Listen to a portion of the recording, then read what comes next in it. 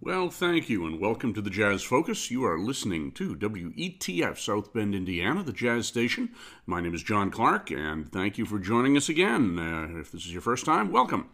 We are focusing on a particular album this week. This is a little unusual. Usually I pick an artist or song or something like that, but this is an album that is not terribly well known. It wasn't one of the big hits of any jazz style period, but it presents an interesting little microcosm of jazz history. And the album is called 52nd Street. That's all. 52nd Street, or the 52nd Street Scene, done by Tony Scott and his All-Stars. Tony Scott was a wonderful jazz clarinet player who isn't terribly well known today. He came to the fore in the bebop period, and he was one of the two or three clarinet players who were specializing in bebop at that point. Of course, we think of Buddy DeFranco. There were some others. Aaron Sachs was another one, and there were a few others here and there. But Tony Scott was really a remarkable player. He spent a lot of his later career in Europe and doing some experimental music and things like that.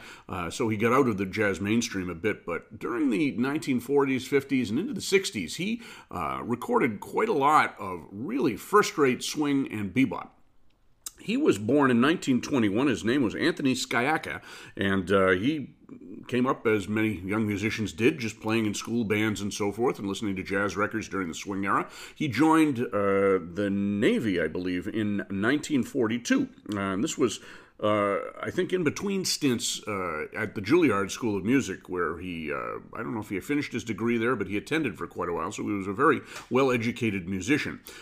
In the Navy, he led his own band, and I think they were primarily based on Governor's Island in New York Harbor, so that allowed him the ability to go into town when he had a pass or time off or whatever, and he would go right to 52nd Street. And 52nd Street at the time was known as sort of the jazz heart of New York. Many, many jazz clubs were located on 52nd Street, starting from the early to middle 1930s and going up into the late 1940s when things changed around, and of course styles of jazz changed and economics and so forth. But for about 10 years, you could walk up and down a few blocks of 52nd Street and hear all kinds of jazz from major jazz performers. And that was the scene that Tony Scott sort of sought to capture in this album. The story in the liner notes was that he was at the Newport Jazz Festival in 1958, and in talking with a producer and some other musicians, they were sort of lamenting the fact that there was really nothing left on 52nd Street, and they hatched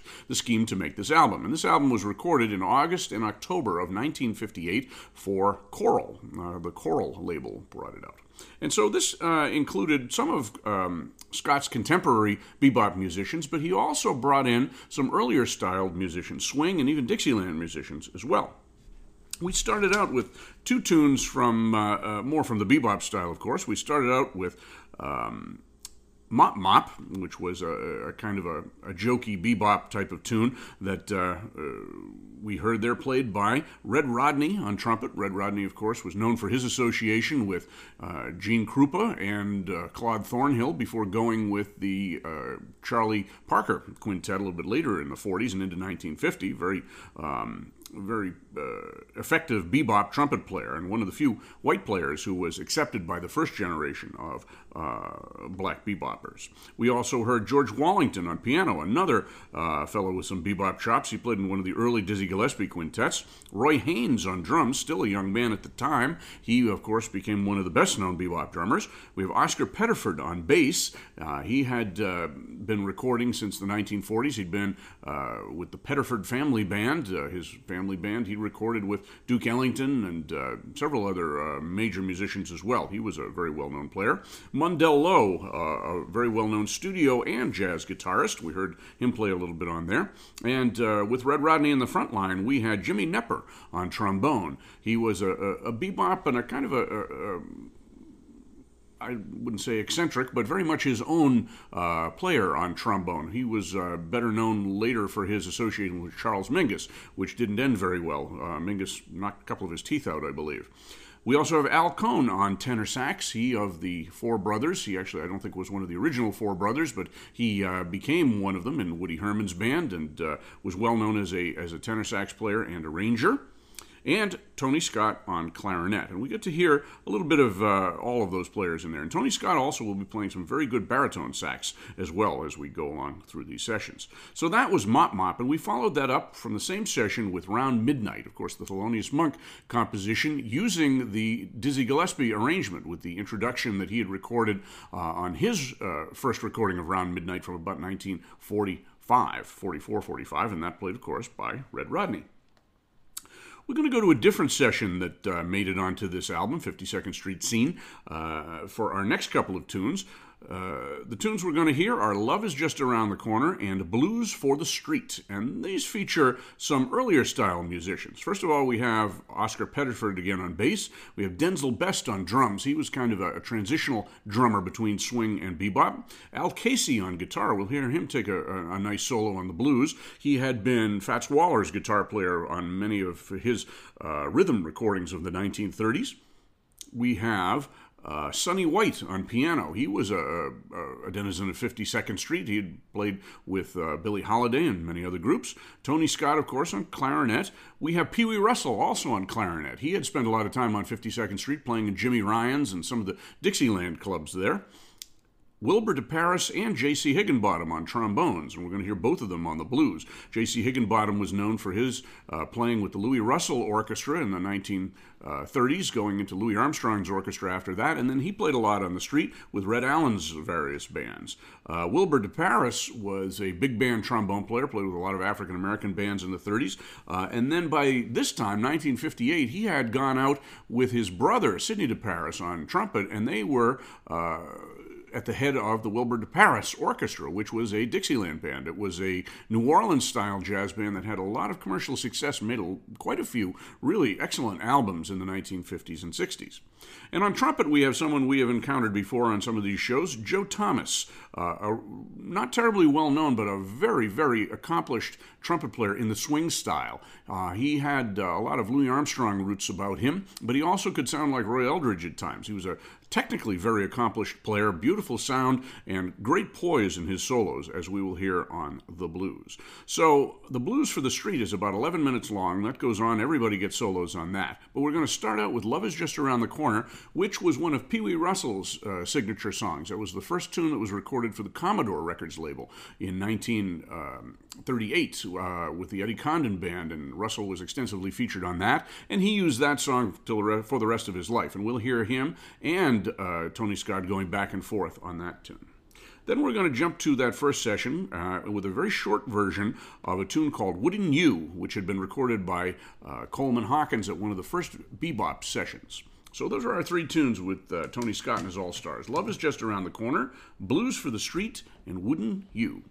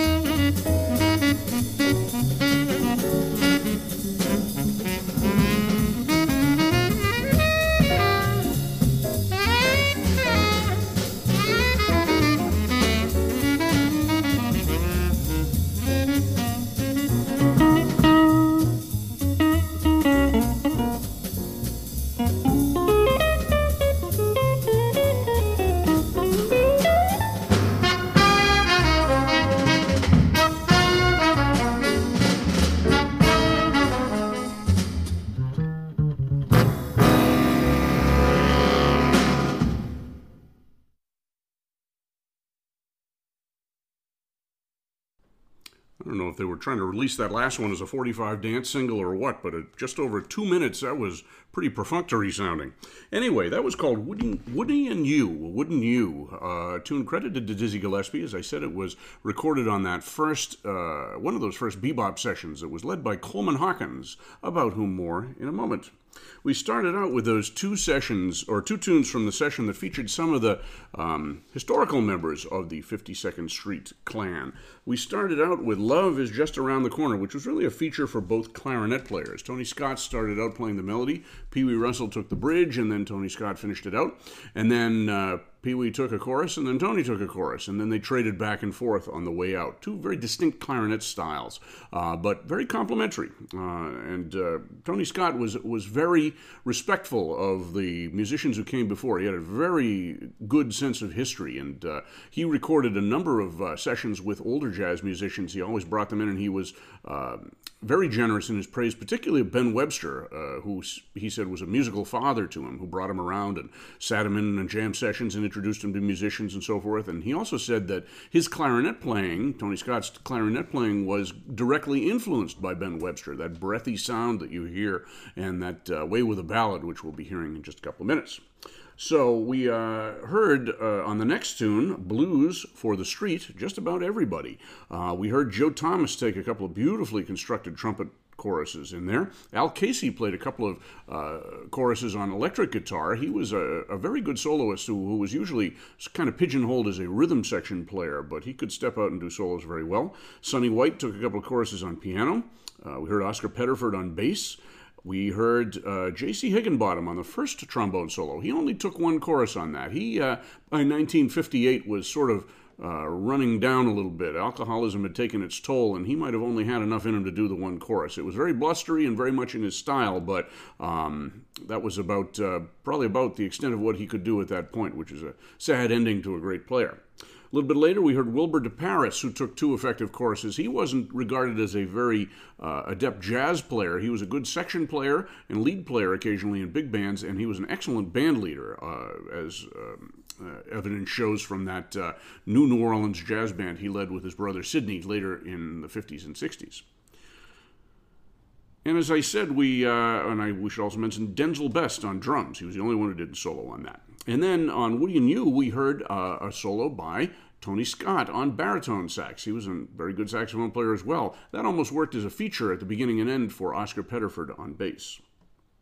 So we're going to go to a couple of tunes now that feature the man I just mentioned, Coleman Hawkins. Coleman Hawkins was, of course, one of the greats of jazz history. He spent a lot of time on 52nd Street during the late 30s. Well, about 1939, he came back from Europe, and through the 40s, he had his own big band that played at the Spotlight Club, which I believe was on 52nd Street, and different places there as well. And then he led some very early sort of bop and swing combos using Don Bias on tenor sax. The two of them played tenor saxes in one combo, and quite a few other groups as well. He had Thelonious Monk in one of his early 52nd Street groups, too.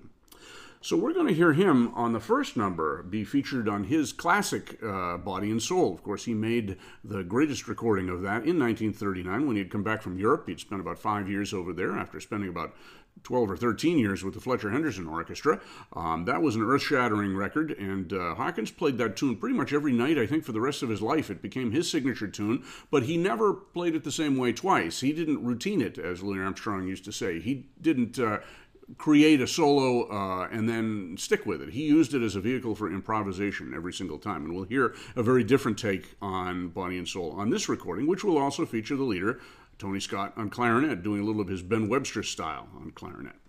Then we're going to hear Ornithology, which was a bebop line by trumpeter Little Benny Harris. It was based on the pop tune, How High the Moon. And we're going to hear a kind of a bebop/swing version of that, featuring Coleman Hawkins and Tony Scott, along with Jimmy Knepper on trombone.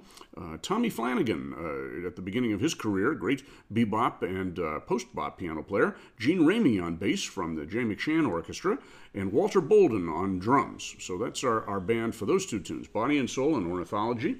Then we're going to finish up with Lover Man, a tune that was sort of infamous for that recording done by Charlie Parker while he was having the DTs and drug withdrawal and a pretty stark performance. But it was a tune that was well thought of by the bebop players for its chord changes and melody. And we're going to hear Tony Scott play some baritone on that. So those are our three tunes for this set. Body and Soul, Ornithology, both featuring Coleman Hawkins, and Lover Man, Oh Where Can You Be?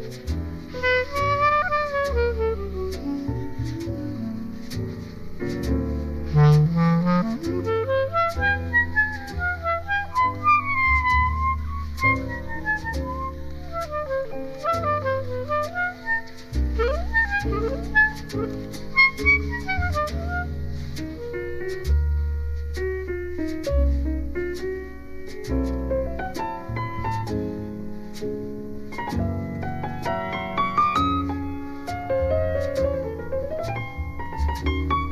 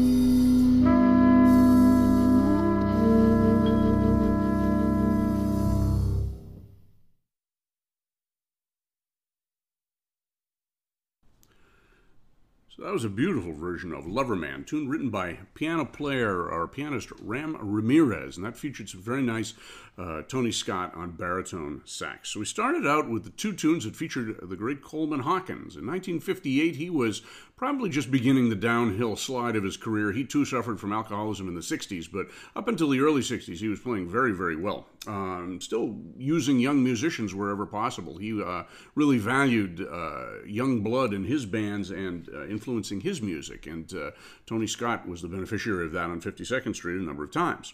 So we started out with Body and Soul, kind of a passing back and forth of the hat between Hawkins and Tony Scott. Interesting to hear clarinet and tenor sax played in those fashions. The tenor sax ballad style of Coleman Hawkins was a little bit out of fashion at that point, and no one was really playing that style on clarinet other than Tony Scott. So interesting little blend there.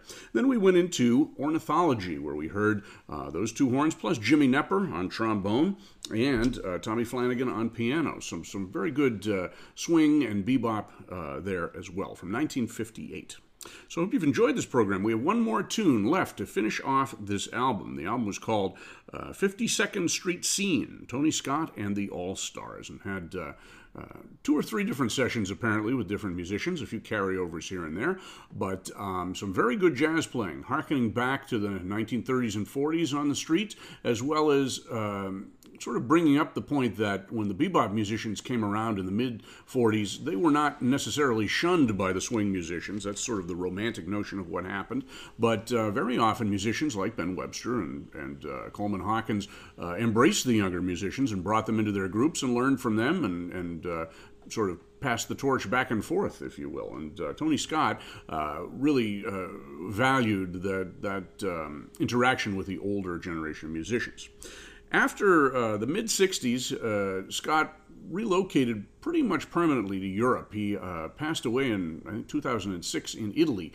He had kind of left the idea of mainstream jazz or bebop jazz by the mid-60s, and he was starting to experiment with folk music, American folk music. He also started listening to other types of world music, African music, Asian music. He got into some Indian music, some Hare Krishna chants he used on one tune. He was an early advocate of Buddhism in this part of the world. He was an interesting fellow, and he was very much not into making compromises, shall we say, with his music or anything else, I suppose. But the albums that he produced over the course of his life as a band leader ran quite a gamut of styles and influences, and they're very interesting listening. This is on the earlier side, style-wise and chronologically, and it's good to have it. So we're going to finish up with one more tune, as I said. This is the Lester Young classic called Lester Leaps In. And just to remind you who's on this session, this is that last session that we just talked about.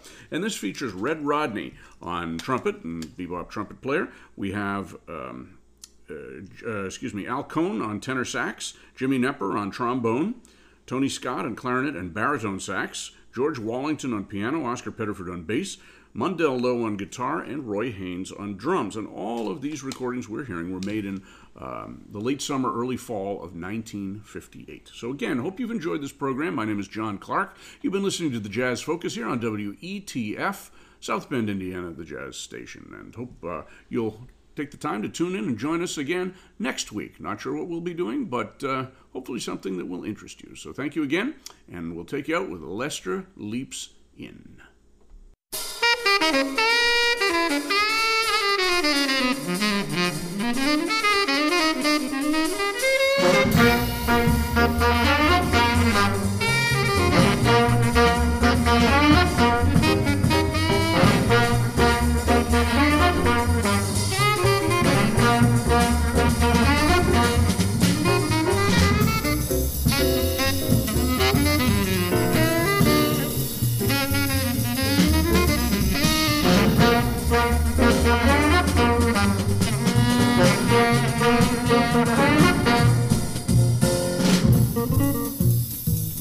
Thank